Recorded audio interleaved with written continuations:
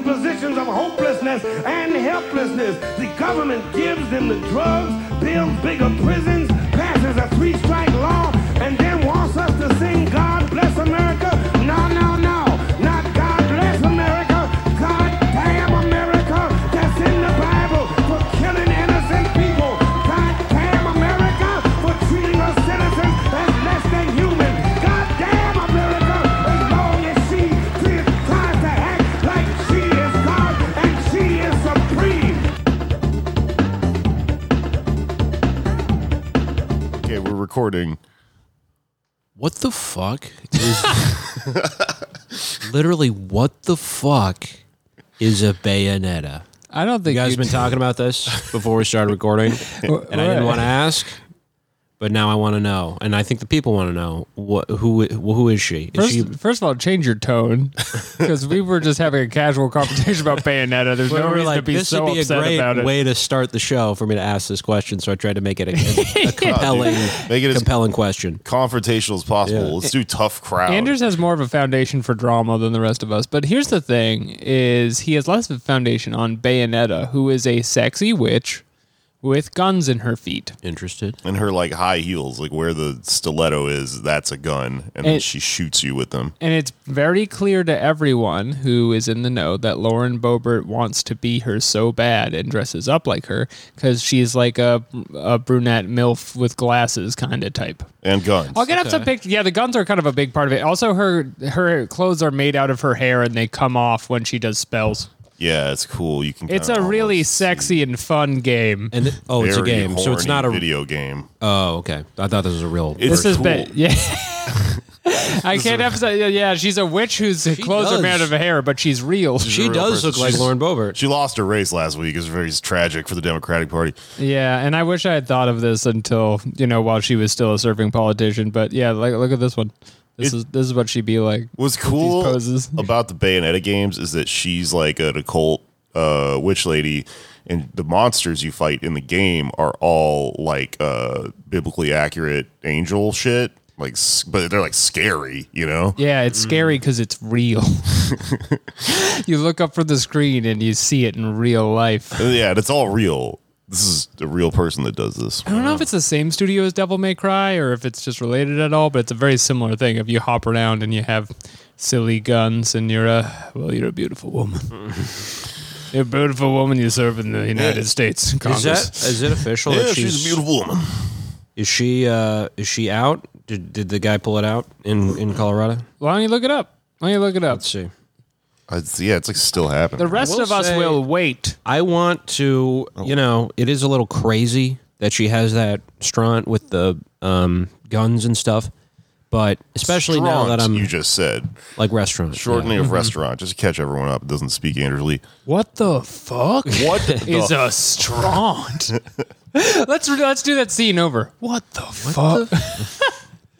But she has a restaurant where all the servers have guns, and now that I'm like Shooters. having to go back, I have to go back into customer service. I would take that job 100%. Oh, you and me both, brother. The problem is the customers have guns there too.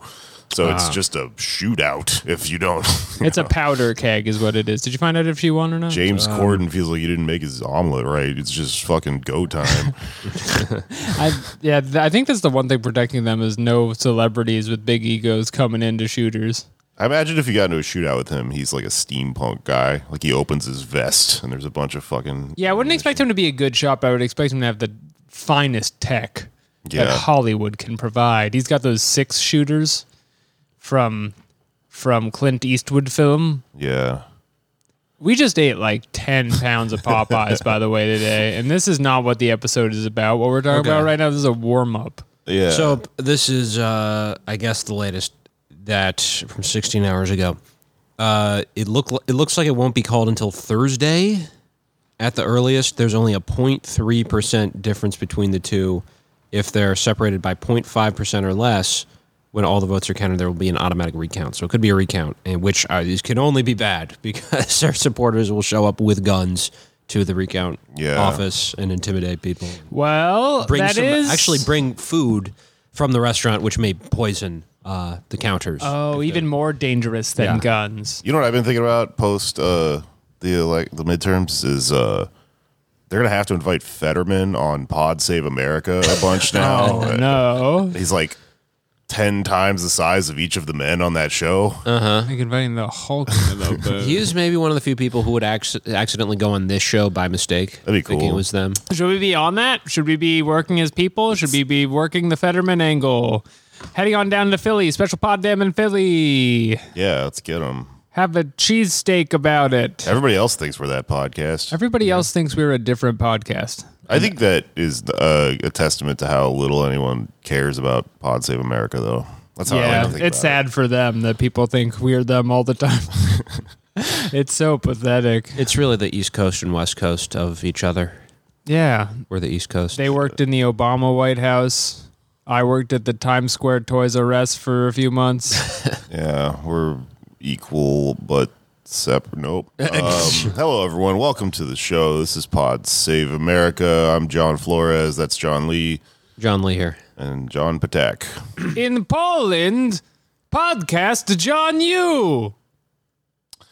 Yeah, Indeed. doing a Yakov Smirnoff bit. I get. Oh, that's pretty meta because you said in Poland instead of in Russia, and we're doing like duality sort of. I was just going for my last name's Polish, but I'm in. No, run with it. Are you Polish?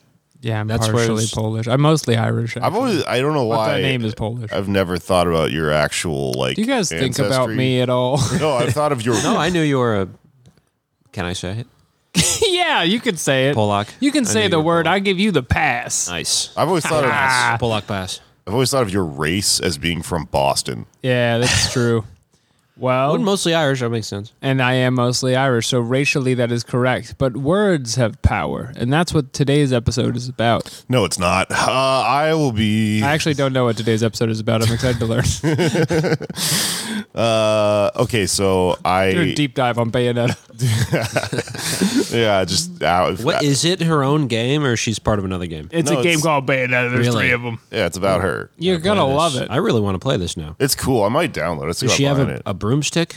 No, she has Oh. guns in her feet. I couldn't be more direct with you what she has. So is she an actual witch with endowed with powers? You know what? You're a comic book guy, right? She's Yeah. kind of like Venom or Spawn, in Okay. that there's just She's a sexual venom. amorphous, dark thing. She's a venom of your fantasies. Both her suit and her weapon at the same time. Oh my god, Okay. that's actually a really good analogy because like her suit comes off, Venom's suit comes off, and it does attacks. Yeah, Oh, she's so girl Venom. She's Like naked. her hair will come off of her body and form like a giant wolf and consume a demon, Damn. just like Lauren Boebert. Yeah. No, look it up. Well, you know what? Maybe I'll Read a hook up- book, look it up. I might hook up the Switch to the projector tonight. Oh And maybe we man, can watch it, and it'll be huge. She'll be huge, you know? Okay. it's every dream I've ever had. None of us are doing well intestinally. You can just hear it. Yeah, I should not have had that biscuit half. Yeah, we can all just lay down. and Anders game. twisted his biscuit in half like an Oreo. We thought it was so Have weird. you never done that with a Popeyes? They're built that way. No, I always tear it the other way, but I think you're really onto It something. makes- It's just- You know what you got to do is you got to make one of those TikToks that's like a hack for a everyday thing that you didn't even know you were supposed to do it like this. When people show you how to open a pizza box differently or whatever.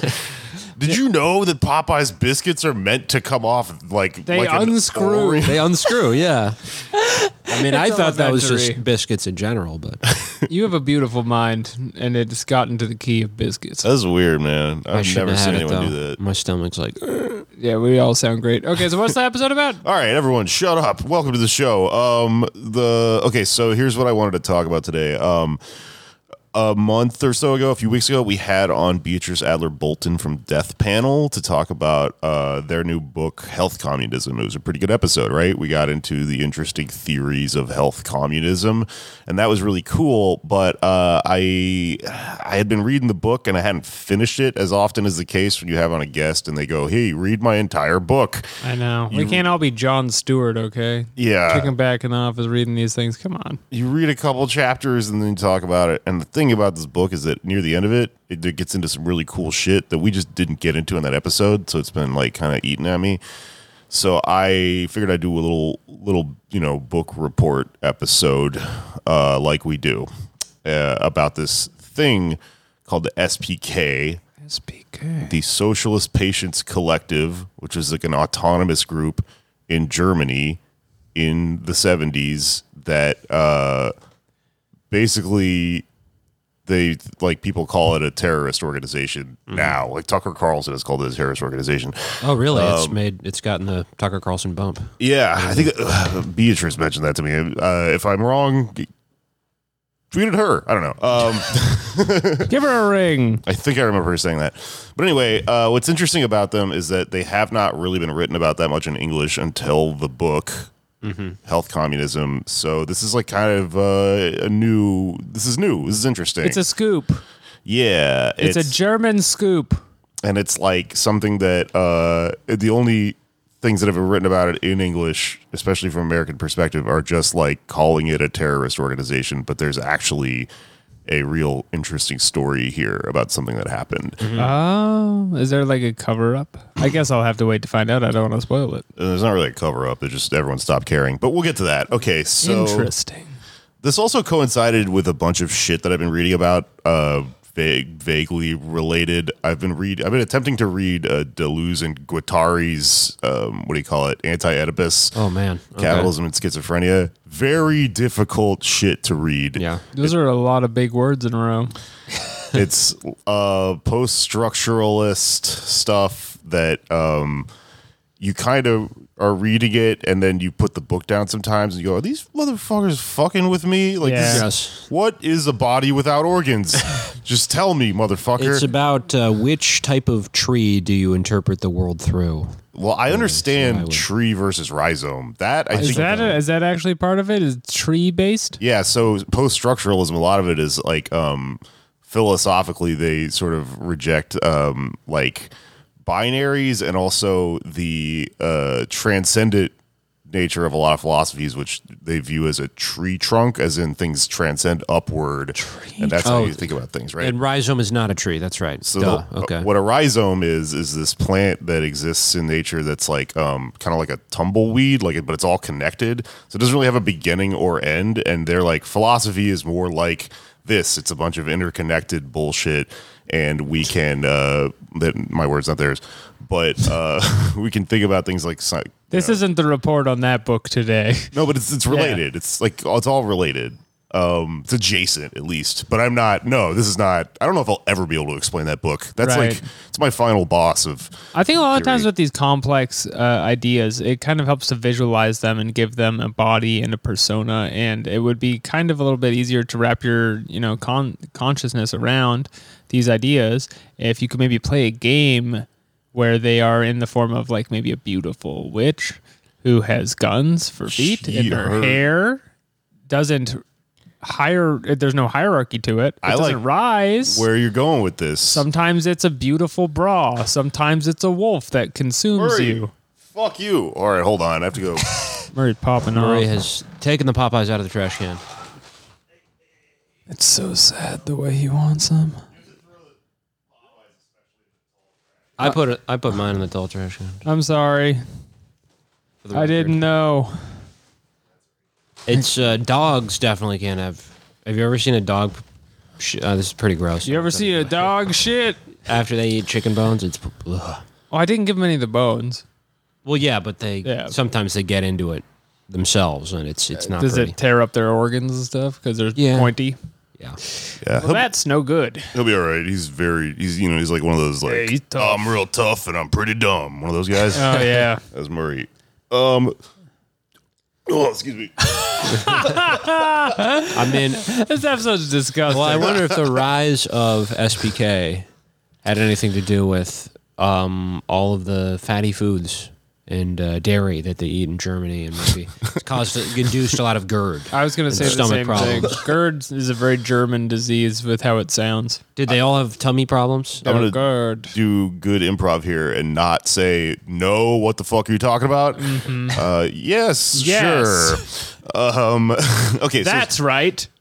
so you got Deleuze and Guattari, and Guattari especially is like he was a psychoanalyst, and he was a radical psychoanalyst and was involved in a lot of Italian autonomism and stuff like that, and also heavily involved in the anti-psychiatry movement, which was sort of it ran the gamut politically. There are like anti-psychiatry people that formed the basis for right-wing crazy shit like Scientology, and then there are sort of some libs, and then there on the left end you've got Deleuze and Guattari, and on the far end probably the SBK. So Dark anti-psychiatry wing. Anti-psychiatry is interesting because a lot of what they So these are people who see The Sopranos and reject the premise outright. kind of, I mean, They actually do that in Italy.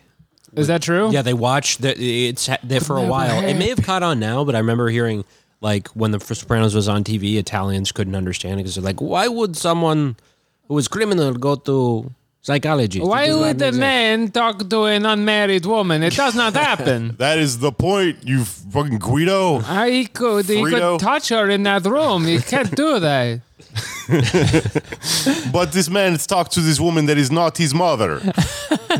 Why? Or is she? All of the ducks, do they perhaps represent a pizza pie? Yeah, actually, that's another Deleuze and Guattari argument. Is like they sort of, a lot of these people rejected psychiatry as being very bourgeois and individualistic. So the Anti-Oedipus, what they're talking about that book a lot is like this thing called desire production. So they have this. There's an idea of desire that Lacan sort of talked about, where he was like lack. Everything comes from a lack, and they rejected that and said, no. Actually, desire itself isn't like a negative thing that comes from a negative place, and then you need to fill. Desire is like this driving force that comes out of people all the time, and it itself is a productive thing. So they said that when you went into psychiatry or into a psychoanalytic framework with like a patient and a doctor or whatever, a patient and an Let's call them what analyst, they are. They're witches. the hierarchical nature of that puts you in a situation where when you're the patient, your desire is just sort of getting sucked up into this one situation or whatever. And then they imagine this, what if we deterritorialize that, which is turning everything into rhizomes instead of trees. And then once so they kind of had this philosophy of, well, no, we got to dissolve stuff like that in society. And then you're like, productive desire force will come out of you, and that'll lead more to whatever the fuck revolutionary shit. A lot of the stuff is like bordering on what's his name, Wilhelm Reich is involved in the anti-psychiatry movement. If you don't know anything about him, he's his origins were somewhat scientific, involved in some of this stuff. What he went on to do after that is complete gobbledygook insanity. He was this guy who believed in this thing called orgone energy, and he believed, which is just made up like energy. The Devo, when they wore those red hats that were bowls, those were orgone capturing hats. Oh, Referring to. He I also didn't expect Devo to visit this episode. he believed that you could blow up clouds and suck the orgone energy out of them. It's called cloud busting. That's what that Kate Bush song is about. Baby, suck my organ. Did he try to do that? Yeah, he created this crazy like turret gun that he would sit in and shoot at clouds. He's out of his fucking mind. So he's like adjacent to this, and that's why some of this stuff gets like pseudoscientific and hard to follow or whatever. But I don't know. Anti-psychiatry is something that we could get bogged down in a little bit. I think I myself kind of am sympathetic to the left explanation of it, which is, I think, kind of explored in health communism. And we've talked about a lot on the show about how, all of the stuff that's going on in psychiatry is shaped by the mode of production and yada, yada, yada. And like something that both the SBK and a lot of these people, and I think the health communism kids that we talk to all try to reiterate, is that it's not as simple as if we abolish capitalism, there won't be like, you'll never be depressed or whatever. It's not that. It's the ways in which being, mentally ill and having a disorder or whatever is then shaped and then extracted from and yada, yada, yada. But let's not get into like a, million tweet long Twitter discourse about that. It's complicated. And The psychiatrist should be a mother.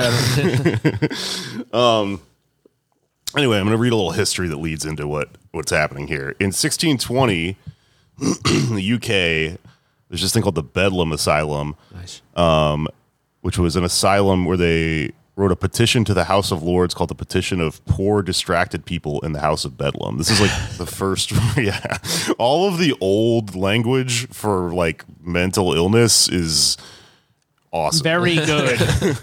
Because it kind of has that backwards logic where like like all of the words we use to insult people are the old words Yeah. for like what it meant to Starting just somewhere. be diagnosed mentally ill or whatever. Some of the time. Cringe used to be big problem. That's right. It was a big problem to be cringe back then. But this was the first example of like a group of patients collectively organizing against their like asylum. Okay. Or at least the first example, written down or whatever the fuck. There's probably more. In 1784, there's this thing called the Nurenturm in Vienna, which means the Fool's Tower. So the early examples of asylums or stuff like this. It was Bayonetta level. It's definitely Bayonetta level. It's this fucking like panopticon looking enclosed tower building that was built after the discovery that these people called the Capuchin monks had been keeping mentally ill people in dungeons. So Wow. they were like, let's build this fool's tower instead. The guy who built it put a lightning rod on top of the tower because he had been studying electricity and its relation to plant growth, and he thought it might like help the insane people in it if they got like lightning shot into them through the building. Electroshock therapy, I think, is still used, if I'm not mistaken. Yeah. Yeah, it is. We'll get into that later. That's going to come back. In the 1800s, They're going to have to use it to get the shit out of my intestines after all these Popeyes. Good Lord. I mean, I would welcome it if it did that. Just shoot it out of me with your electricity gun. Yeah, we should go bother some cops later and see if Try to steal their gun. It's for my shit.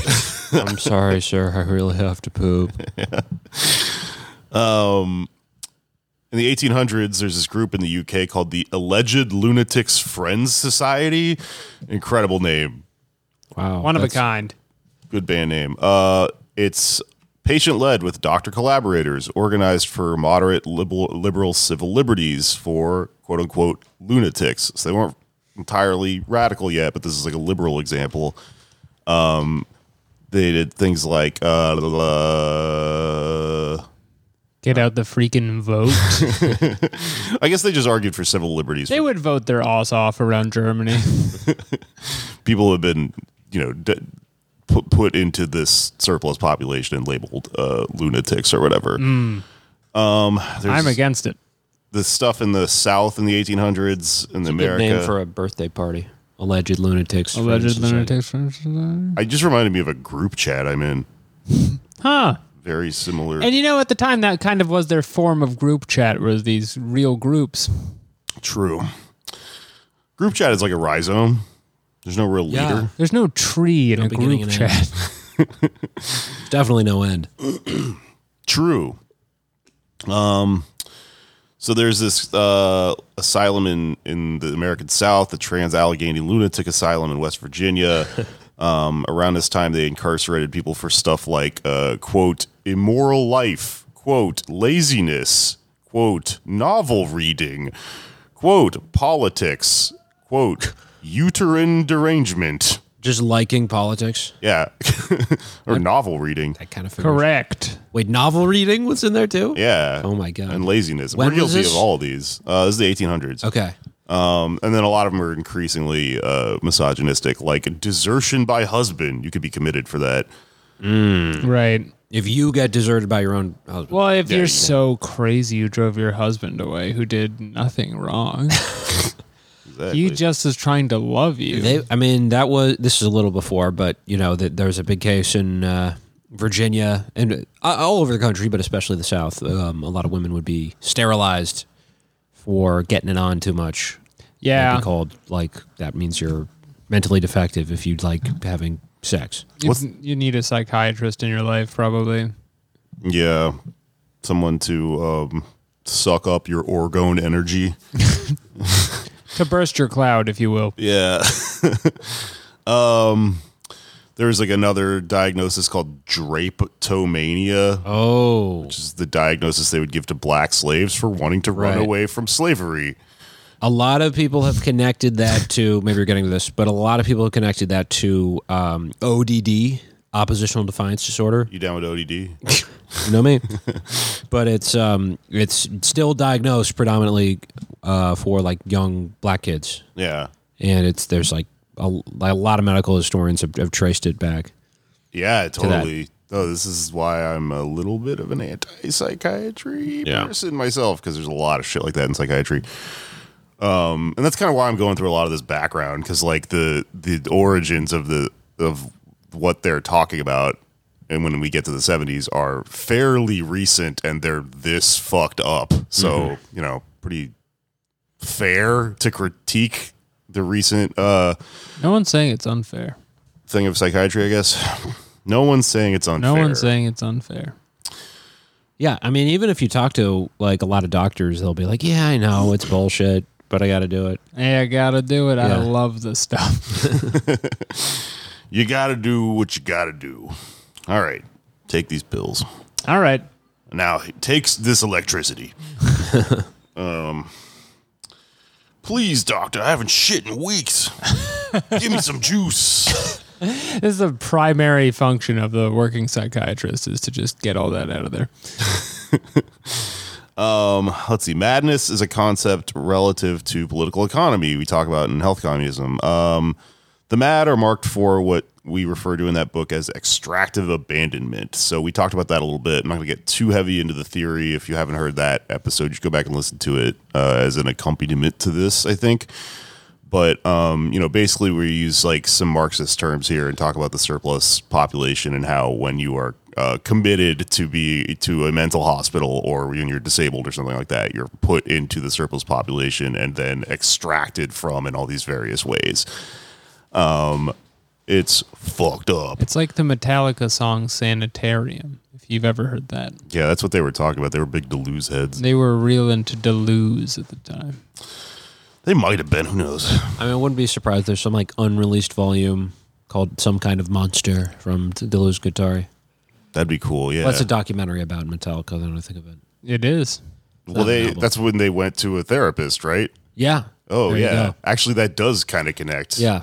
Okay.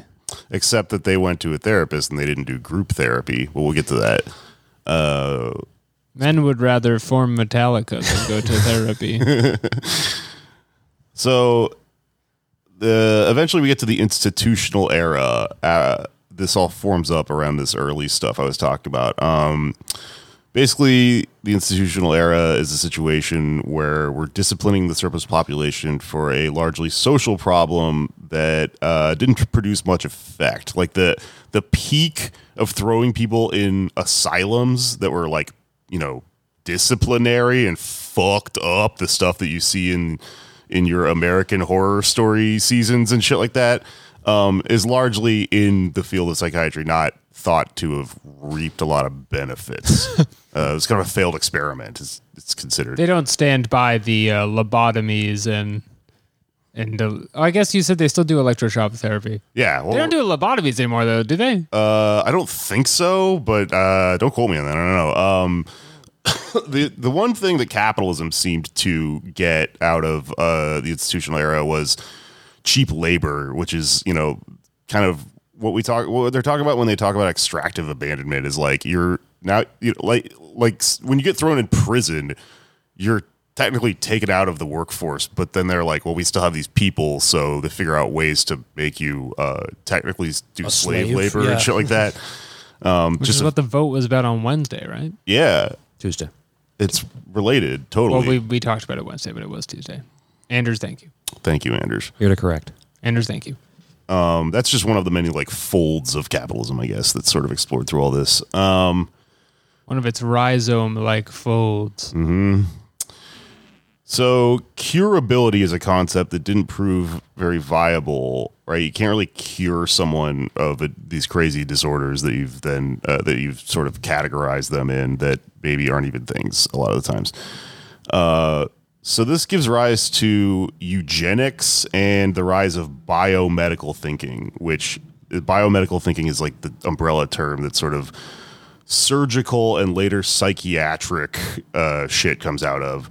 This led into an evolution of the way we dealt with the surplus population, So now he could sell drugs to you and also perform surgeries on you, and most importantly, experiment on you. So now we're getting cyberpunk-ish with our development into psychiatry. Yeah, we're getting into this.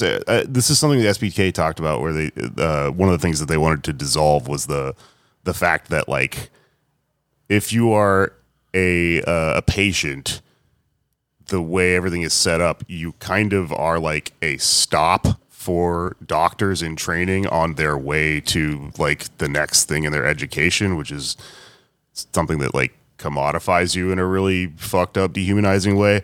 Because you're the customer for a doctor? Well, you're the thing that they get to practice on. You're a panel on the Candyland board that is their career. Yeah. They're going to go off on you real quick. And that panel You hate when you go is- to go see the doctor and they're like, I'm about to pop off real quick.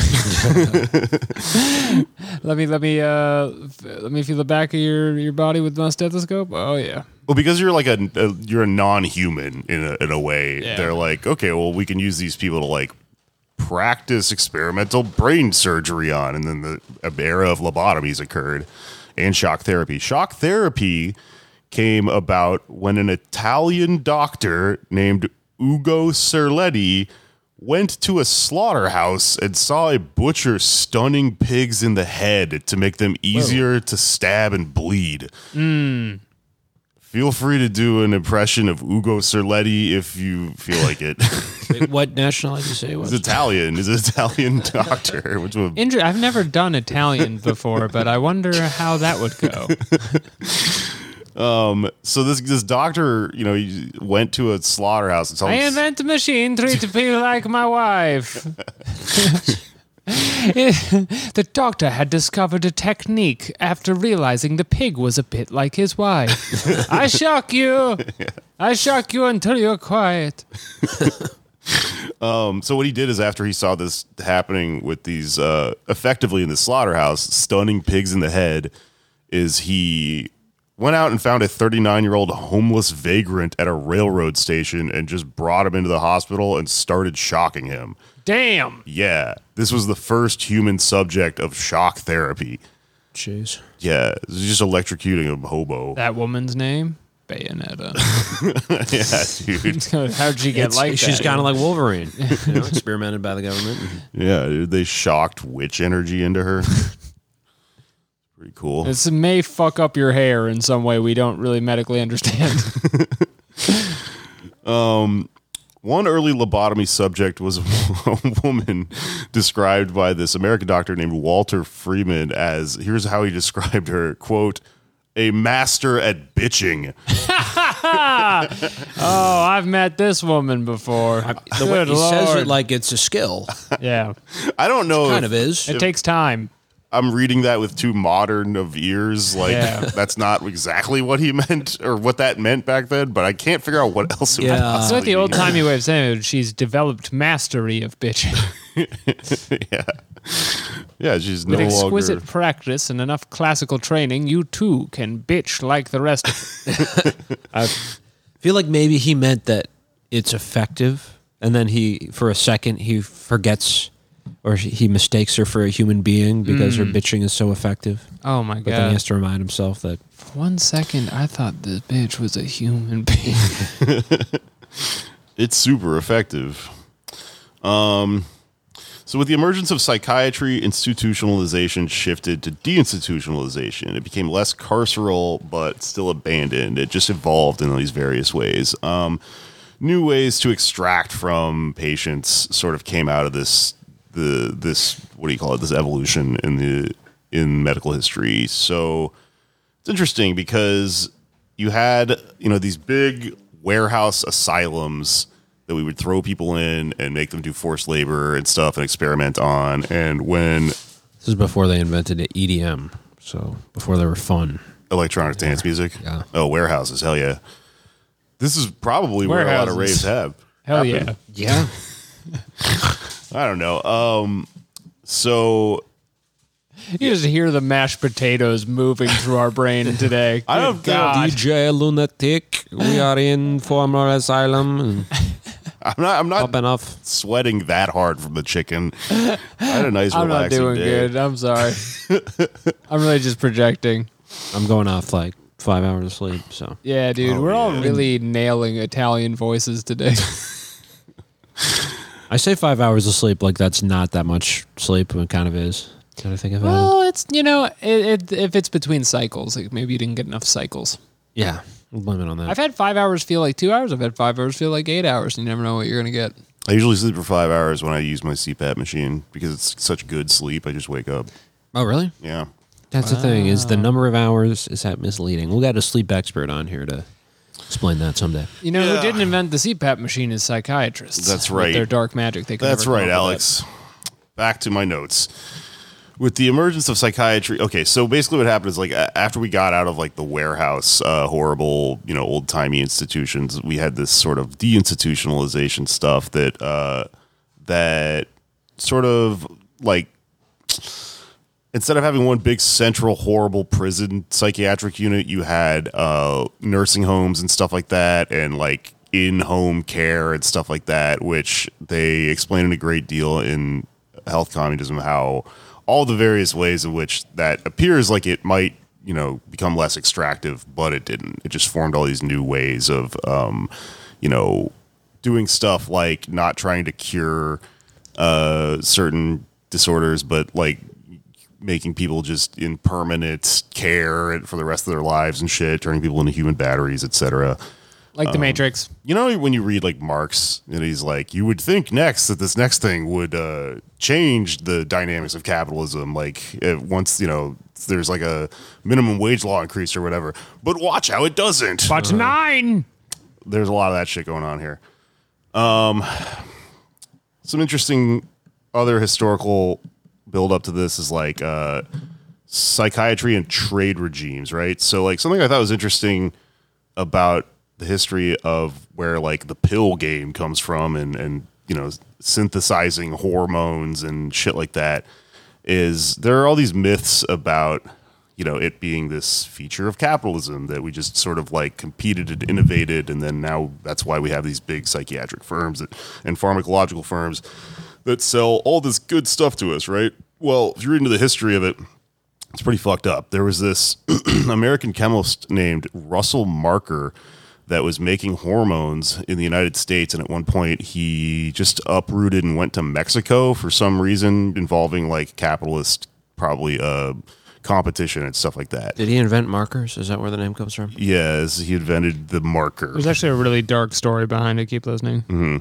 He went to Mexico to make hormones, and he had a huge breakthrough because there's this plant called the Barbasco plant, which is everywhere down there, and he figured out you could make progesterone from it. And later on, he made Tapatio. And he's the Tapatio guy. That's why he has blue eyes. Later on, he made androgens, estrogen, corticoids, and theoretically should have made a ton of cash with his company. His company was called Syntex, right? Wow. Sounds like a fictional drug company. It like is a Breaking Bad or real something. one, but it's not around anymore because the U.S. intervened and blocked Mexico from being able to trade the product internationally.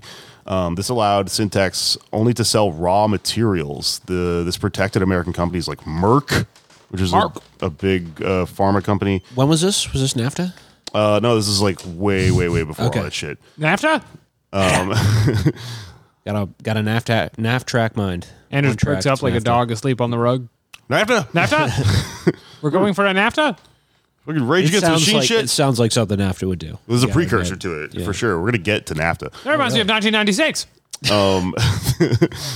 So what happened, because America just had this hegemony on like trade stuff, is that even though a perfectly viable competitor had this breakthrough in Mexico, which according to the rules of like competition and stuff like that, they should have just been able to sell stuff, is we just came up with all these reasons to not allow them to do that by using like trade embargoes and sanctions and stuff like that, and saying, well, you can sell as raw materials to us and then we can sell the product as long as it turns into a situation where we make more money than you, basically. Just That is the rule of business, isn't it? straight up economic bullying. They undercut Syntex at its own market. We traded like the company Merck here would sell this shit in Mexico, like get the raw materials from Syntex, synthesize it here in the United States, sell it in Mexico, undercut Syntex in its own market and do shit like that. We right? love doing. That's what we did to Haiti with rice. We love doing that. That's a great to other move. countries. It's smart. Very smart. Yeah. Eventually, Syntex is purchased by this American company called Ogden. So the whole thing's just gutted, right? This illustrates how the United States, or how entire states are marked for extractive abandonment, and also the myth of capitalist innovation and Marked, eh? marked. Keep by listening. Russell. Yeah, no, that'll pop up again. It won't. It was at this point he was looking at this phenomenon. He said, "I'm going to change my name. He founded the Mark train that I want people to- connects DC and Baltimore. I want people to know me as the guy who marks." I'm the one who marks. I'm kind of wondering if you've heard of this guy, Anders. This feels like an Anders guy. There's this guy named Estes Kefauver. Oh yeah, 1956 vice presidential nominee, Adlai Stevenson's What the running mate. You walked right into that one. Damn. So What does he have to do with this? So he held these high-profile hearings, right? Where he was called the Kefauver hearings. Kefauver hearings. That's what they were called. Kefauver. Yeah, it's one of those names. It's like it sounds. It's kind of onomatopoeia-ish, you know, Kefauver, because he's old Southern guy. I agree. Kefauver. Well, I'm not some big city Kefauver. All right.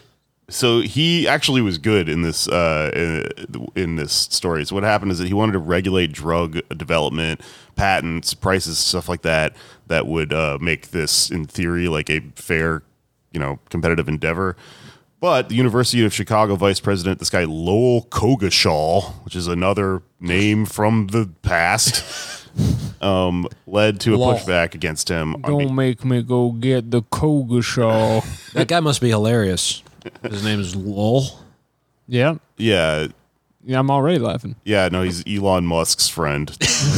My friend Lowell's. Here's my cousin Rafflecopter. For $10 billion, I will invent the world's first Rafflecopter. It's a lot of government seed money in that. So if you're out there and you ponied up for one of the blue checks, you have Alex's permission, right, to do that as a thing? Pretend to be like Elon Musk. That is correct. You've gotten a grant to make a Rafflecopter. I want to see how it affects the stock market. That's what Twitter is for now, I guess. Yeah, I've been trying to think of a good one because I have an alt account. I think I could do that with. If you have an alt, I think you could still buy the blue check and do that. Yeah, I think anybody can, right? Aren't they they losing stopped like it. a lot of really? money off of that? Because people were like pretending to be Halliburton and they're like, well, missiles just for babies now or Well, whatever. I feel like, in a way, to use a problematic phrase, but an apt phrase, especially given this show, the inmates are running the asylum right now with the blue check situation. Yeah. I feel like the cat's out of the bag on that. There's some other cliches. That's There's gonna no be going back. the cat's out of the bag. Yeah, there's nothing they could do. I feel like all the blue checks have been released, and it's Yeah. all, it's chaos. Yeah, okay, I follow you. As I said, the inmates running the asylum is going to have a lot to do with this episode. Oh my God, where is this going? So, Coggeshall, this guy, right? He pushes back against Kefauver. This is like a top episode for crazy names, by the way. Done like 10 in a row. It's been 30 minutes. Psychiatry is crazy, man. Everyone was a mad scientist in this story. So he's like a cold warrior, right? They And experimented on their names. I went in Earl King, and I came out Estes Kefauver. I feel much calmer now. so Coggeshall's thing is he was saying that we can't regulate stuff because that'll hobble these like pharma corporations in this way that would risk losing ground to the Soviets, and it would also risk advancement in research that would be vital to like keeping our boys alive. We need medicine On the for- front? Yeah, the front lines of the Cold War. Makes perfect sense. Go get 'em, boys. Around this same time, so you have the emergent, like, legal drug market is what's causing all this stuff to happen, right? Well, this also gives rise to the illicit drug market. And as the drug war is starting, during this time, like Harry Anslinger, who's the guy we talked about when we did that episode on cocaine and like the drug war. Oh, yeah, that motherfucker. This guy is founding the Federal Narcotics Bureau. He's incredibly racist. He, just as a refresher, he like went to China and made up a bunch of shit about Chinese people. He's canceled. He went to like jazz concerts and just wrote about how it was like the music of beasts and shit like that. Do not dress up as Harry Anslinger this Halloween. Everything he did was super racist. He created all these like specters of like, you know, oh, the black man's coming and he's doing cocaine and he's going to blow up your house or whatever and steal all your shit. I didn't know about FBN. That's like FNB. FNB. That's like the precursor to DEA, kind of. Correct. Oh, Yeah, about that. He was an FBI guy, I think, or whatever the fucking precursor to the FBI was, and then he went off and founded the FNB, which then's a precursor to the DNA. He's basically the founder of the drug war. He also killed Billie Holiday. What? Basically, like he tortured Billie Holiday, followed her around forever. It's all in that book, Chasing the Scream, I read last year. For Son of a. using heroin and singing the song "Strange Fruit" about lynchings and stuff. like that. Right. You stay away from Billie Holiday, Harry Anslinger. I know. He used xenophobia and anti-communism to make heroin a part of the pro-Korea War narrative. Senator Alexander Wiley, another guy involved in this, would accuse Mao Zedong of personally aiming to drug American teenagers. Can't prove it didn't happen. Yeah, I suppose so. It's airtight.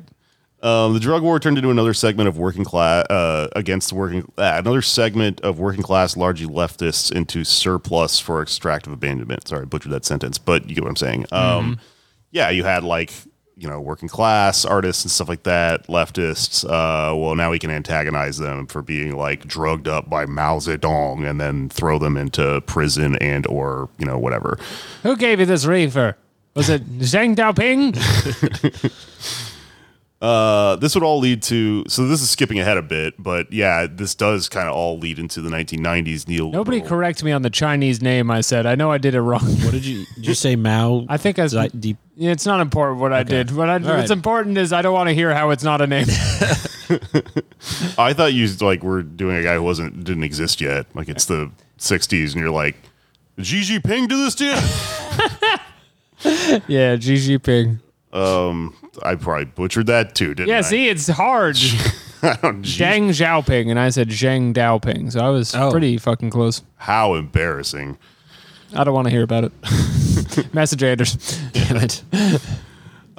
So that's all this trade stuff and drug war stuff eventually led, skipping ahead to the 90s, like neoliberal intellectual property regime trade bullshit. The TRIPS agreement is something that happened in the 90s. The trade-related aspects of intellectual property rights. Members of the IPC, the intellectual property community, were CEOs of Pfizer, IBM, etc. They were suing to keep that clown makeup protected. You know. That's ICP. Oh, yeah. Let's just delete that. I could tell there was some sort of clown in there. Yeah, I heard those three but letters. I couldn't tell where. And shortled. Is there another agreement of this during this time that sort of affected this stuff? Some sort of ICP agreement? You mean NAFTA? Bing! Yeah. Damn, dude. NAFTA. You're so down got a bad boner. for NAFTA. It's crazy. Well, NAFTA's not going to fuck you, bro. It's a trade agreement between the North American states. I mean, some would say it stands for nice. That's a Family Guy joke. What does it stand for? Nice afternoon of effing up the A. That's a Family Guy joke? Yeah. They were getting cerebral. They're really smart over there. I mean, it was about Bill Clinton. Who came up with that one? Stewie? Stewie? All right. They had Bill Clinton say it like, time for some. Okay, why am I repeating Family? Sorry. Yeah, what other funny things have you seen on Family Guy lately? Did you write for Family Guy? How did a NAFTA joke get I was on there? thinking last night how it's weird that Brian went to Brown. He's a dog. That is weird. And then he died. That was even weirder. That was I weird. mean, with the Then they way brought it back. With the way the culture's going, pretty soon dogs are going to be allowed into Brown. Yeah, pretty much. This That's- is what liberals want. Goddamn wokeism. They're trying to ruin Brown. Yeah. Next thing, it's going to be called Blue because all the blue hair people in there. All the genders they'll have at Brown. Okay, so NAFTA and the TRIPS agreement do stuff like they allow the CEOs of Pfizer and IBM and stuff like that to start basically revolutionizing or establishing like this really unfair global system of rules when it comes to stuff like intellectual property, which is something that governs whether you can sell pills and shit in a certain country, which causes all of the horrible like monopolies on markets and stuff like that we have today.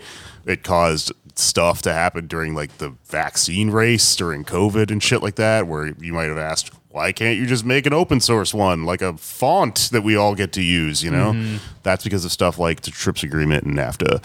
Yeah, there's like this whole legal infrastructure in these, like Hollywood is really dedicated and spending money. Like they basically will stop at nothing till they have like a paramilitary global organization that like goes into Bangladesh and like sweeps the streets of like DVD copies of Honey, I Shrunk the Kids, you know, to make sure people aren't seeing, you know, unregulated kids. You didn't shrink those kids.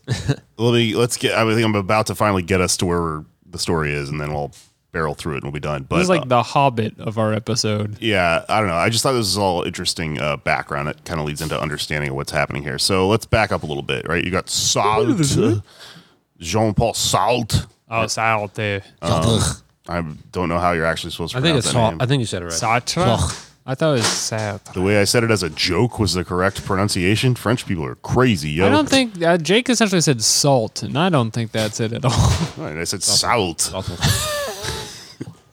Yeah, we're not gonna get it. Just move on. I mean, it's a different language. It's a different language. In 1943, he wrote a book called Being and Nothingness, an existential explanation of madness rather than an existential explanation of madness rather than a biological one. Left-wing anti-psychiatrists would expand this to materialist explanations rather than biological. So we're getting away from biological explanations of madness, right? He would go on later to write the foreword to the SPK's manifesto, which is called "Turn Illness into a Weapon." It's fucking cool. So we talked a little bit already about. What did they invent? COVID-19. The Chinese labs, folks. Yeah, these German people in the 70s created COVID-19 in a Chinese laboratory. How'd they get over there? They already talked about anti-psychiatry a little bit, but there was like probably the biggest Marxist thinker in anti-psychiatry was this guy named David Cooper, who was a Marxist South African in the UK who coined the term. You also have these people called like Cooper, Goffman, Edelman. There were Italian meta-psychiatrists. There was like a similar movement going on over there called with people. It's when you're a psychiatrist on Facebook. Coming soon, legs. Meta, is it called that because I met a bunch of bad comedians on it? Folks. Okay, so there's these guys Basaglia and Ungaro. They're like anti-fascist, but they're also very into approaching that medically. So like the Italian metapsychiatrists were against stuff like they thought medical records functioned almost like a rap sheet does with like prisons. Like it's kind of damaging to the person. Well, look who had gout. Yeah. I could definitely see that being a thing for mental health stuff.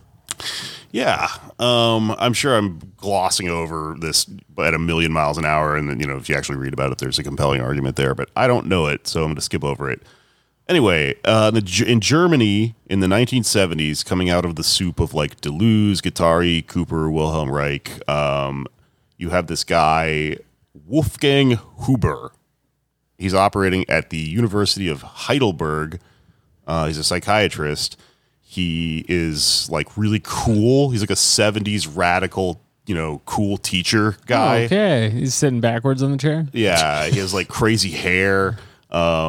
He wears a leather jacket instead of like his white lab coat and stuff. Everybody's got patches on the elbows. Yep, Mr. Cotter, yeah. His big thing is autonomous group therapy, right? So basically like one of his big groundbreaking ideas was that stuff I was talking about earlier with the hierarchy when it comes to having like a doctor and a patient. He saw this stuff as sort of a hangover from Nazi Germany, right? Because he's in Germany and they're right after like the Nazis existed and the Nazis were doing eugenics and stuff like that. And they're extremely hierarchical and they're extremely biologically, that's how they think. And they'd be having doctors. Mental illness came from and stuff. And then you also have the influx of like Western capitalism because this is West Germany. And so he's looking at all this stuff and he's going, this is like the same shit. We're claiming to be getting rid of Nazis, but we're like installing a lot of the same hardware or software or whatever the fuck that all this stuff was built on. So he sort of invented group psychology or group psychiatry, which was like is still a thing today, or group therapy rather. Group therapy is probably like the biggest legacy of the SBK, and it's a thing that honestly, after reading about all this, I kind of am interested in because I used to think when I would go to like get a free, psychiatric reading or go to therapy or whatever and get the one person that took my shitty Medicaid or whatever, they would often say, you should try group therapy. And I would be like, this is because this is the cheapo, it's expensive to do one-on-one, right? That's got to be what's going on here is that you're like, how about... It's like what's the Groupon? It's like Groupon. Groupon, yeah. Maybe they just thought you were going to freak out and they need a whole bunch of people to hold you back. Maybe. But I kind of think that there might be something to it. It's interesting. To me, it's like counterintuitive to therapy. I think a lot of people think of therapy as a place to go tell all your secrets to a person that then won't tell anyone else. So group therapy is different. That doesn't sound as inviting. But, if you go with... the SBK's theories, then maybe it's actually more healing to like form, bonds and stuff like that. I have heard from watching Maury that on those episodes where, well, in a way, it's kind of like group therapy. There are those episodes where they have a couple on, and one member of the couple has cheated on the other one extensively. Maury, this happens. Yeah. And they admit to their partner, yes, I cheated on you 1,000 times or something like that. And I remember this one woman saying afterwards, like, this actually feels really good that I was doing it in front of all these people. There's something, it feels better about that. And sometimes I think about that and I'm like, well, that's kind of probably like the perverse nature of television and spectacle, all that shit. But maybe there's something to it. Well, maybe, I don't know. If you're cheating on your spouse that many times, maybe part of you wants to hurt them too. So then admitting it on television feels extra good. God, yeah. What do you think about this awful thing to do, actually? Those shows really did morally questionable things much of the time. And that's It's in the why name. they were such great television programs. True. And we wanted now- to see more of them. It's pretty good. Go on. I was going to say now back to our regularly scheduled programming. There's a TV joke since we were talking about TV, but then you said more. Yeah, I had to cut you off with more of them. No, that was really good. It's all staying in the episode. Let's get back Keep to the it show. in. So Huber is like this fucking radical teacher and doctor, right? And he sort of refers to himself as a doctor collaborator, is how he likes to insert himself into the situation of like autonomous group therapy. Collaborator with a K, I bet. No, with a C. Really? But well, he's not a Nazi. Oh wait, I guess he's German. German, I yeah, don't that's fucking know. right. Nazis didn't invent using the K. Oh, the book I read was in English, so it's spelled with a C, but you might be right. He gets shut down eventually by this polyclinic director, that like basically the dean of the situation, whose name is Helmut Kretz. Another cool name. Cool name alert. Wolfgang Huber is he's radicalized from working in low-income polyclinics. This is where he came from.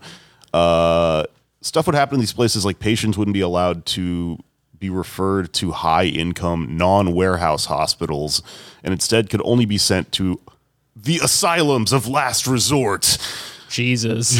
south of the city. It's a loaded term, non-warehouse hospitals. Yeah. So he's working in these shitty, like, middle-level hospitals, and if you're rich and you have a problem, you can get sent up to the nice one, but everyone below a certain income bracket has to go to the asylums of last resort, which is a spooky haunted house hospital in the south of the city. He, a West German, saw problems with healthcare is coming from the capitalist healthcare model being imported from the USA, like I said earlier. I'm just picturing American Horror Story. They send you to the hospital. The devil is your doctor, and an alien is like the attending. Those shows are wild, by the way. Shout out to American Horror Story. You crazy. Yeah, they're crazy. I'm watching the new one right now, and it's insane. Too crazy. Where'd you come up with this stuff? He saw similarities between the human era of deinstitutionalized care, in quotes, and what the Nazis had done fairly recently with systematically destroying patients, organizing them, devaluing homosexuals, drug users, and political dissidents. There was a U.S. officer at one point who came over to these hospitals and was tasked with denazifying the hospital, and he agreed with Huber, and he called Sure, it. he did a great job. He left, and he said that hospital is Nazified to the core. That's too bad when that happens. He said it was like unfixable. You'd have to build a new hospital. Well, this just fits in with the rest of denazification, which is just looking at a building being like, can't fix this, and leaving. Quick interjection here. Yeah. Because it does relate. One of my favorite books, Asperger's Children by Edith Schaeffer, which is about Hans Asperger, who's also gets kind of through denazification, quote unquote, scot free. But she argues in her book that Nazism was in many ways a diagnostic regime. It's all about diagnosing all sorts of social phenomena, often through medical lens, and that has to do with why we call people autistic or Asperger's today. That's like exactly what they're talking about here. The university's Department of Psychiatry hosted the grandfather of the DSM, a guy named Dr. Emil Kraepelin, who in the 1890s made historically lasting distinctions in the diagnoses of schizophrenia and manic depression and stuff like that. So the guy who made the DSM came out of here. So a lot of this biological essentialism stuff is directly related to these hospitals. But there were new deinstitutional doctors like Walter Ritter von Baer in 1955. They were opposed by these old conservative biopsychiatry Nazis. And this opposition between the new liberal, hey, we got to deinstitutionalize stuff, guys, and the old biopsych Nazis created this dialectic that Huber sort of pops out of, right? He rejected, so he didn't like the Nazis, but he also didn't like the libs either because they were embracing liberalism that he saw as just the precursor to Nazism. Well, right? frankly, they were cringe. And they were cringe. Diagnosed cringe. Diagnostically cringe. You are medically cringe. That's honestly what Asperger's was at first. Sheesh. Or autistic psychopathy, which it was called. Basically, yeah. So Kretz, he cut Huber's classes because, having anti-capitalist politics in post-war Germany is really bad optics. And this is a university. So people are getting really dicey about this Huber guy because he's talking openly in Marxist terms. And they, kind of we need to make sure we're doing rah, market capitalism, everything here. And this is all in West Germany. This is all in West Germany. Okay. Yeah. It's kind of a talking point at the time. Yeah, this is a big thing that happened over there recently. So World War II. Check out World War II. If you don't know anything about World War II, you should learn about it before listening to this. It'll make it more It's honestly going to be super confusing to you, this episode. Just go back and read all about it. You have to watch Saving Private Ryan, or this episode will make no sense. Yeah. This is about, So that scene where Vin Diesel gets shot by the sniper, that's pretty much the prelude to this episode. Vin Diesel's in that? Oh, yeah. What? He's shot by a sniper. Diesel, Barry Pepper. That rules. It's a really cool movie. It's my girlfriend's favorite movie. It's 100% made up, but that's what makes it so good. You have a girlfriend? I have a girlfriend. What the hell? Her favorite movie is Saving Private Ryan. So Every man's dream. Truly. real, man. I bet there's a bunch of 60-year-old dads that are just oh, dude. How do I get one of these? So the patients are devastated when the cool teacher Wolfgang Huber gets classes cut and sort of gets kicked out of school, and his prescriptions that he had been giving out get canceled and stuff like that. It's a big problem for people.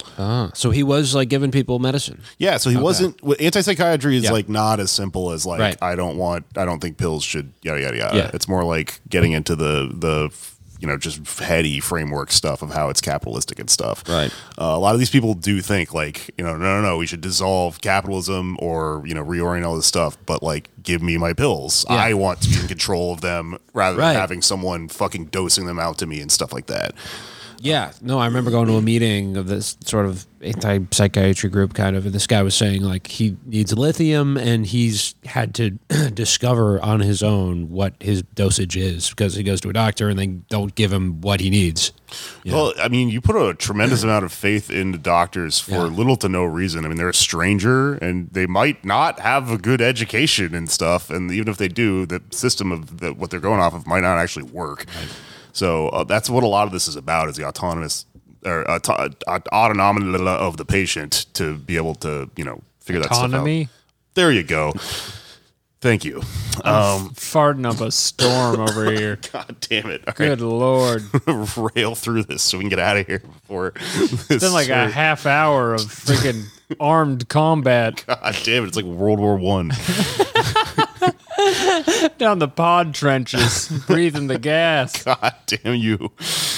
Okay, so after he gets, this is an important part of the story, after he gets kicked out and they're like, Huber House, you're on probation, his patients they stay together because they believe so much in this autonomous group therapy thing that he's been forming and that they've been using to like create its own self-perpetuating system with like various forms of praxis, right?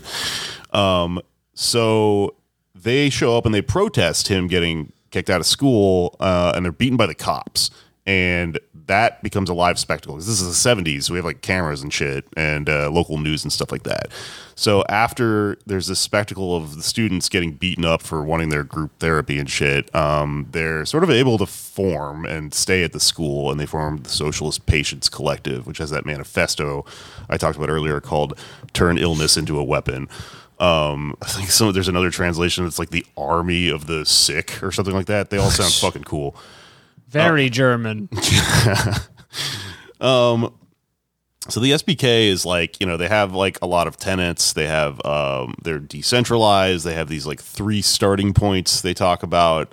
Read about it if you want to go real deep into it. But it's something I'm, talking about as best I can, having just sort of speed read a book on it. But there's finer points to it if you're really into this shit.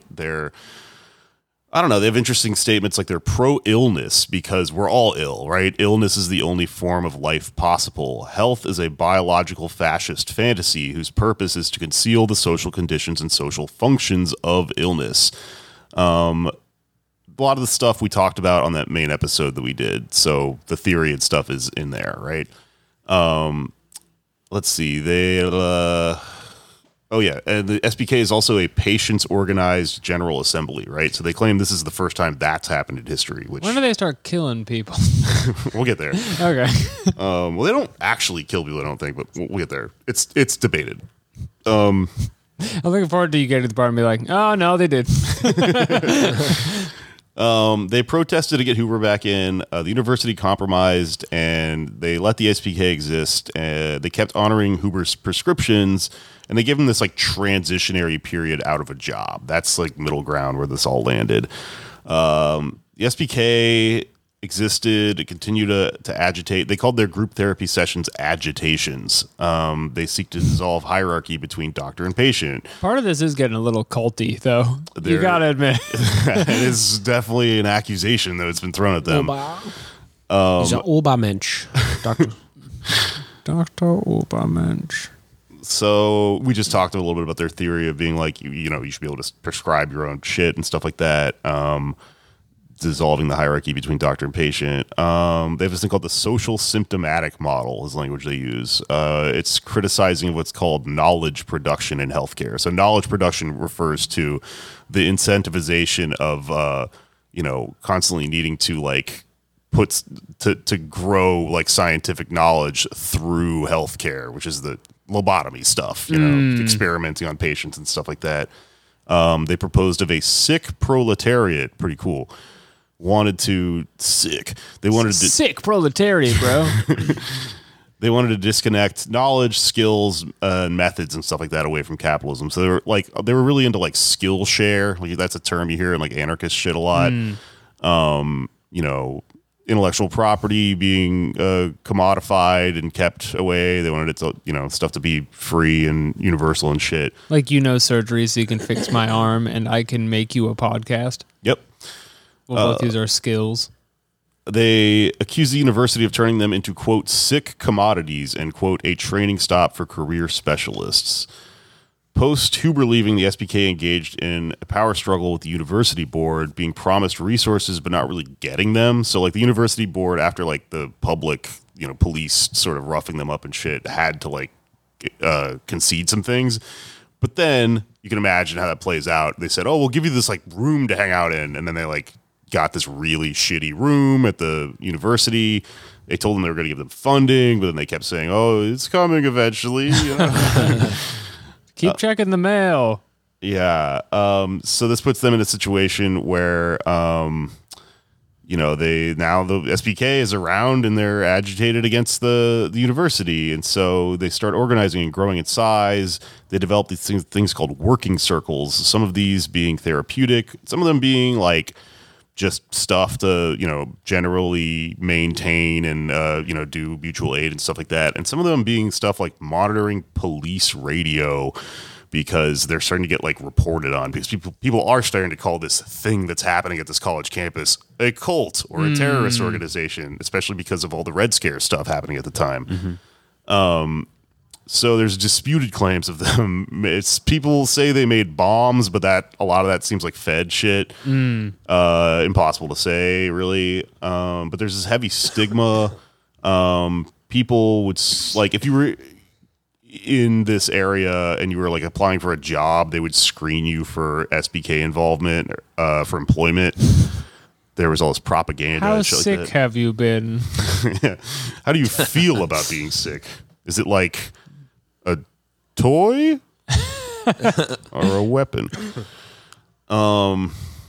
Let's see. In September 18th, 1970, the Minister of Education orders the university to kick them out. So eventually it turns into this huge thing where like Minister of Education, good God. Of the government is Yeah. like seeing this stuff happening. And Dr. Fauci declares war on the SPK. I really want to see like the Animal House movie of like this organization like taking over this college and having the Wilhelm Krut guy or whatever the fuck his name was, like, mad at them all the time and shit, and they're just like, Louie. They're all sick. The guy's on the ladder watching all the girls have the pillow fight, and he would have a boner that knocks him off, but due to his illness, he cannot. Yeah, and that's a weapon. And it's weaponized. Because capitalism, if you don't have a boner, it can't use you anymore. So now you're in the surplus population. Let's see. This is all happening around the same time as like the weathermen in the United States, right? This is why like the government starts to get involved, because there's like both American and German. And the RAF. Right? Maybe we should do a whole episode on. Getting ahead of me, but yes. So the press is like releasing unprovable stories about like, there's sex abuse and stuff like that going on in there. Again, looking at this from a macro point of view, probably, maybe, and it's hard to say whether that, but they're also like, I do think the equation of charismatic professor in the 60s who's lefty, in the 60s, perhaps come on, could have resulted in that, but it's hard to say, because I mean, if you're super sympathetic to them, like this book obviously is, you're going, all that stuff is stuff that the feds are saying about this, because they're a Marxist organization that's growing in Western Germany. And, people are really not happy about it in the government and stuff like that. That being said, also totally could have fucking happened. Yeah. And also, both. It could have been that they had this cool praxis, and then it was also this wild fucking thing that happened. I guess that is a stereotype about charismatic people that I should. Yeah. You know what? That's charismatic shaming, Anders. And you can't pull it off, honey. None of it. Some of us spec'd really high in charisma because we thought we could talk our way out of fights in Dungeons and Dragons. Not everybody who's charismatic is just going to like be your Hitler for you, That's true, yeah. Some of them just want to vibe and have a cool afro or whatever, because it was the 70s, and look like Disco Stew. This is how I'm imagining this guy in my head. Anyway. German disco stew. I was saying that parts of this do remind me of kind of like California cults in the 70s in their own way that are not Marxist aligned, like the Rajneeshis and stuff. Oh, totally. Yeah. The Bhagwan. Yeah, that guy. Around the same time, so the Weathermen are happening in the U.S. and the Red Army faction in Germany, also in West Germany. And so the narrative becomes that the SPK is an arm of the Red Army faction. That's what they're saying in the newspapers and stuff. They're saying that, like... So they're looking at it like in a tree-based logic. They're a branch. Exactly, They're not which is understanding bad. the rhizome. They don't understand that rhizome. It's all just one big rhizome, man. We're all connected to each Actually other. is a pretty good analogy in this case, yeah. We're all an arm of each other in a rhizome. Well, I think we're all in Ouroboros. The Ouroboros snake is- that eats itself. That's rhizomy, though. It is. Basically like the simple rhizome. Each of us a scale on the Ouroboros. So, like, they're saying that, like, the Red Army faction is just using the SPK as, like, reserves for, like, when people, die or whatever. They just pull some of these mental patients out. Also, yeah, I mean, I don't know if I explained this really that emphatically at the beginning of this. These are all patients. So this is like a Red Army faction made of, like, lunatics, kind of, which is, like, why it's cool. I don't know. That's kind of why I started reading about it. I was And just they're like... all people with like mental health issues? No, some of them are disabled and stuff like Okay. that, I think. But definitely some of them are diagnosed mentally ill. So the SPK is eventually accused of blowing up a bomb in Odenwald Forest and They're trying to kill the Allfather.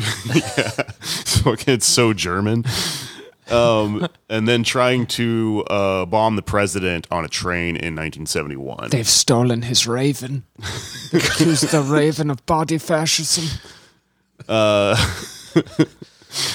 was that? What did I say that was? In 1971. Okay, so in May to July 1971, Heidelberg University, exhausted of legal and administrative attempts to evict the SPK, they can't get rid of them, even though the government is intervening and stuff. A backroom vote occurs, and in July, using a nearby unrelated shooting as justification, the police just storm homes of SPK members and the center at the university. Mass arrests occur, and on July 31st, a day before their official eviction date, 300 militarized officers descend on the building with machine guns, dogs, a helicopter. A couple people said there were tanks there to arrest 9 people. They sent the Wehrmacht after the annoying college students. This is 9 people, 300 officers, and like a tank. So this stuff is all in the muscle memory of like the German state. Yeah, right. They just picked it right back up, Oh, we're good at this. But this time is for capitalism. So yeah, the 9 people that are arrested are Huber, his wife Ursula, and some other, people around. They are charged with forming a criminal organization. They're charged with the shooting that had nothing to do with them. Forged documents, bank robbery. I don't know if they actually robbed a bank. Possession of drugs and weapons. Oh yeah, he also was really cool with like smoking weed. And all that Banks shit. are a doctor in a way. Bombings and bugging the university boardroom. There's an author's note in The Health Communism, which is that they think that one might actually have been real because his wife Ursula apparently did bug the university boardroom just so they could like spy on them and shit. They were put into isolation with like the lights on 24 hours. They tried to throw Huber into a psych unit, which would have been a really cool, ironic ending to all this. And yeah, they went to prison for like 4 years each, him and his wife, and like a year. They spent a year each in solitary. Damn. Yeah. This is everyone in the organization, or just Huber? I don't know how they treated everyone else. Those are the specifics I know about him and his wife. I think some other people got put in prison, but I don't know. Quote me. Yeah, on it. I mean, that'd be a lot of prisoners for not America. Well, the other ones were Got to also build a lot of prisons. like their patients. I don't know exactly how that worked.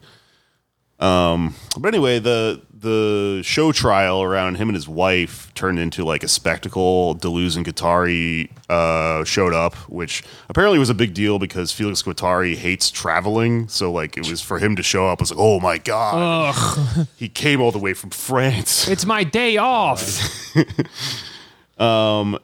he compared the events to this thing that happened in March 22nd. On March 22nd, 1968, at the University of Nanterre in France, which was like a similar students' protest, which is a thing that radicalized him quite a bit.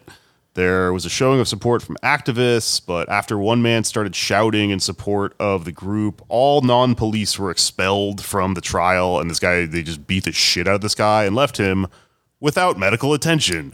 Now that's funny. Yeah. There's all these medical ironies of how they fucking cracked the shit down on everyone and did not, either didn't understand the lesson here or like were purposely like, no, you will not use doctors for good. Huber's lawyers were charged just for defending him. One went to prison just for defending him. Can you isn't that their job? I'm confused. This is just I guess it's not America. This is a new liberal society. I mean, this is stuff that shouldn't be happening, but sure. Ask Steven Donziger about that, Yeah. Yeah, it feels like extra legal means were afforded to like avoid becoming anything like East Germany. Like it kind of, That's kind of what's going on here, I think. like the official position was like neither Nazism nor communism, but liberal capitalism. But they were pretty okay with like some aspects of, or at least sweeping stuff under the rug with Nazism. But It's almost like they're Communism, not so derived much. from each other or something. I don't know. Somebody should look into that. Crazy. So the SBK has since been labeled a terrorist organization by the United States. There was hysteria from academics and state officials, post all this in the United States. At one point, one of the SBK members like moved to Canada and then tried to come into the United States, and there was like this huge fucking headline in a newspaper that was just like German terrorists are coming into, just some person trying to move to like some small town in Michigan or something. German pinkos sneaking into the country.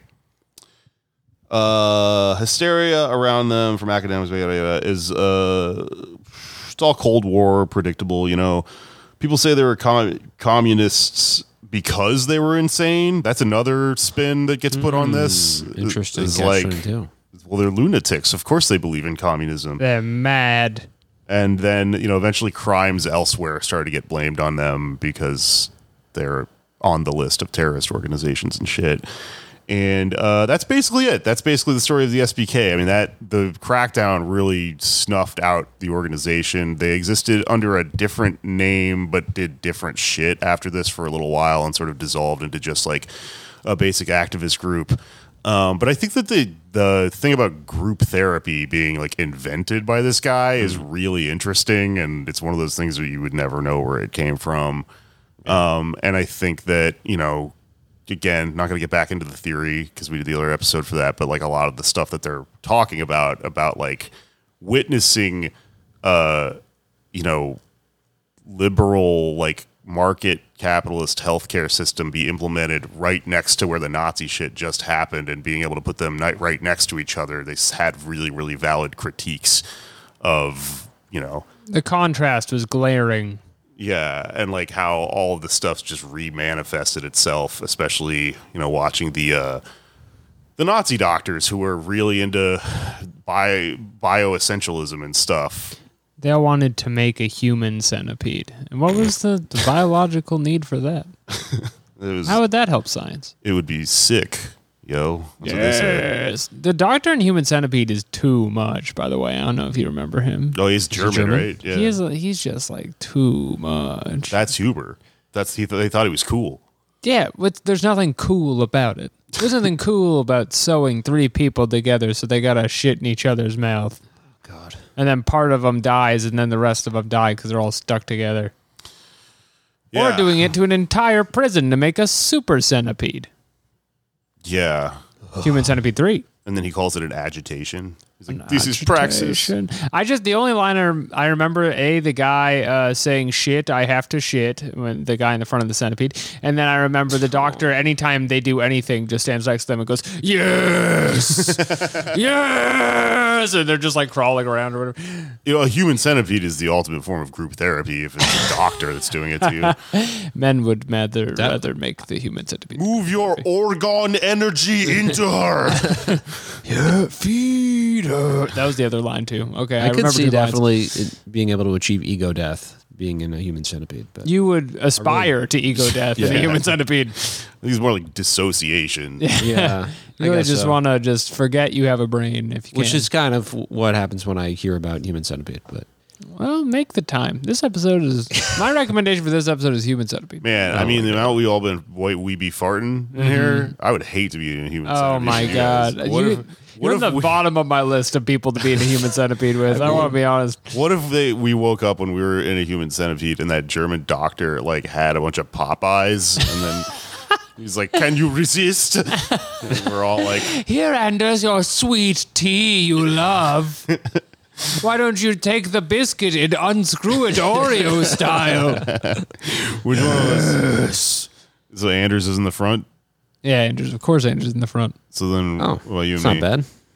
I For me. I don't think we get to pick. It just kind of works out. No, I'm not saying we pick. I'm One saying, of us is the caboose. What do you think who do you think the doctor would pick? I don't want to say it, but I feel like I do end up in the middle. I feel like that too. And that is, everyone agrees, the worst one. Is it? I mean, I guess. Yeah, no, it is. It for sure is. The back one seems pretty bad too. They're all bad, but the front one's definitely the best. Wait, Anders, it's only congratulations. 3 people. In the first one, there's just 3 people. Yeah. Okay. Yeah, I feel like if you wake up and you're the first one, you're still horrified. It's like the worst day of your life, but part of you's like, Because you can still all right. Hey! Can I actually segue this into a fun joke? Oh, yeah, let's hear it. So the guy walks into a bar, goes into the bathroom, and there's 3 guys having sex in like a In a train. Train, yeah. You know, one guy's taking it and giving it, and the other 2 giving and receiving. And the guy closes the bathroom door, and horror goes up to the bartender and is like, "My goodness, there are 3 men butt fucking in your bathroom, sir." And the bartender says, "Did the guy in the middle have a red sweater on?" It's like, "Yeah, that's man. He gets lucky at pool too." Well, Did you know that the 3 guys are riding a horse? The middle guy is referred to as Lucky Pierre. Oh, because that's where the You know how like when you're in a car, like shotgun. Yeah. That seat is referred to as shotgun. On a horse, on a that horse seat in the middle is referred to Lucky Pierre. yeah. oh Because you're just fucking and getting fucked on your fucking horse all fucking day. Yeah. All right. All right. It's finished. It's done. Let's do plugs and get out of here. Oh, it's the main episode, right? Yeah. I'm going on tour soon. Fuck yeah. In January, I'm going on tour with Mishka Shubali, my friend. We're going through the South. I'm going to be in like Columbus, I think Pittsburgh, Memphis. In Memphis, we're doing a January 6th show with my friends Heels, a punk band. It's called Heel Surrection. And then down through Texas and all that bullshit like normal. I'm doing Alex's show Game Boys In December. on December 15th, 16th. 16th. Fuck. My other show is called Why You Mad. Twitter is, I think, going to be over soon, so just keep listening to the show, please.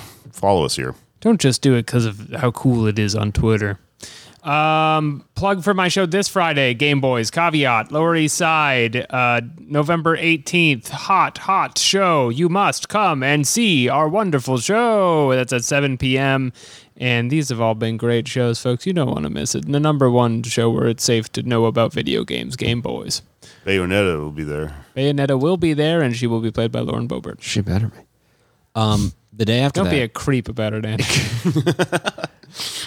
November 19th. Can't promise that I'll introduce you to Bayonetta, but I can get you some good comedy if you're still in the mood for comedy after November 18th.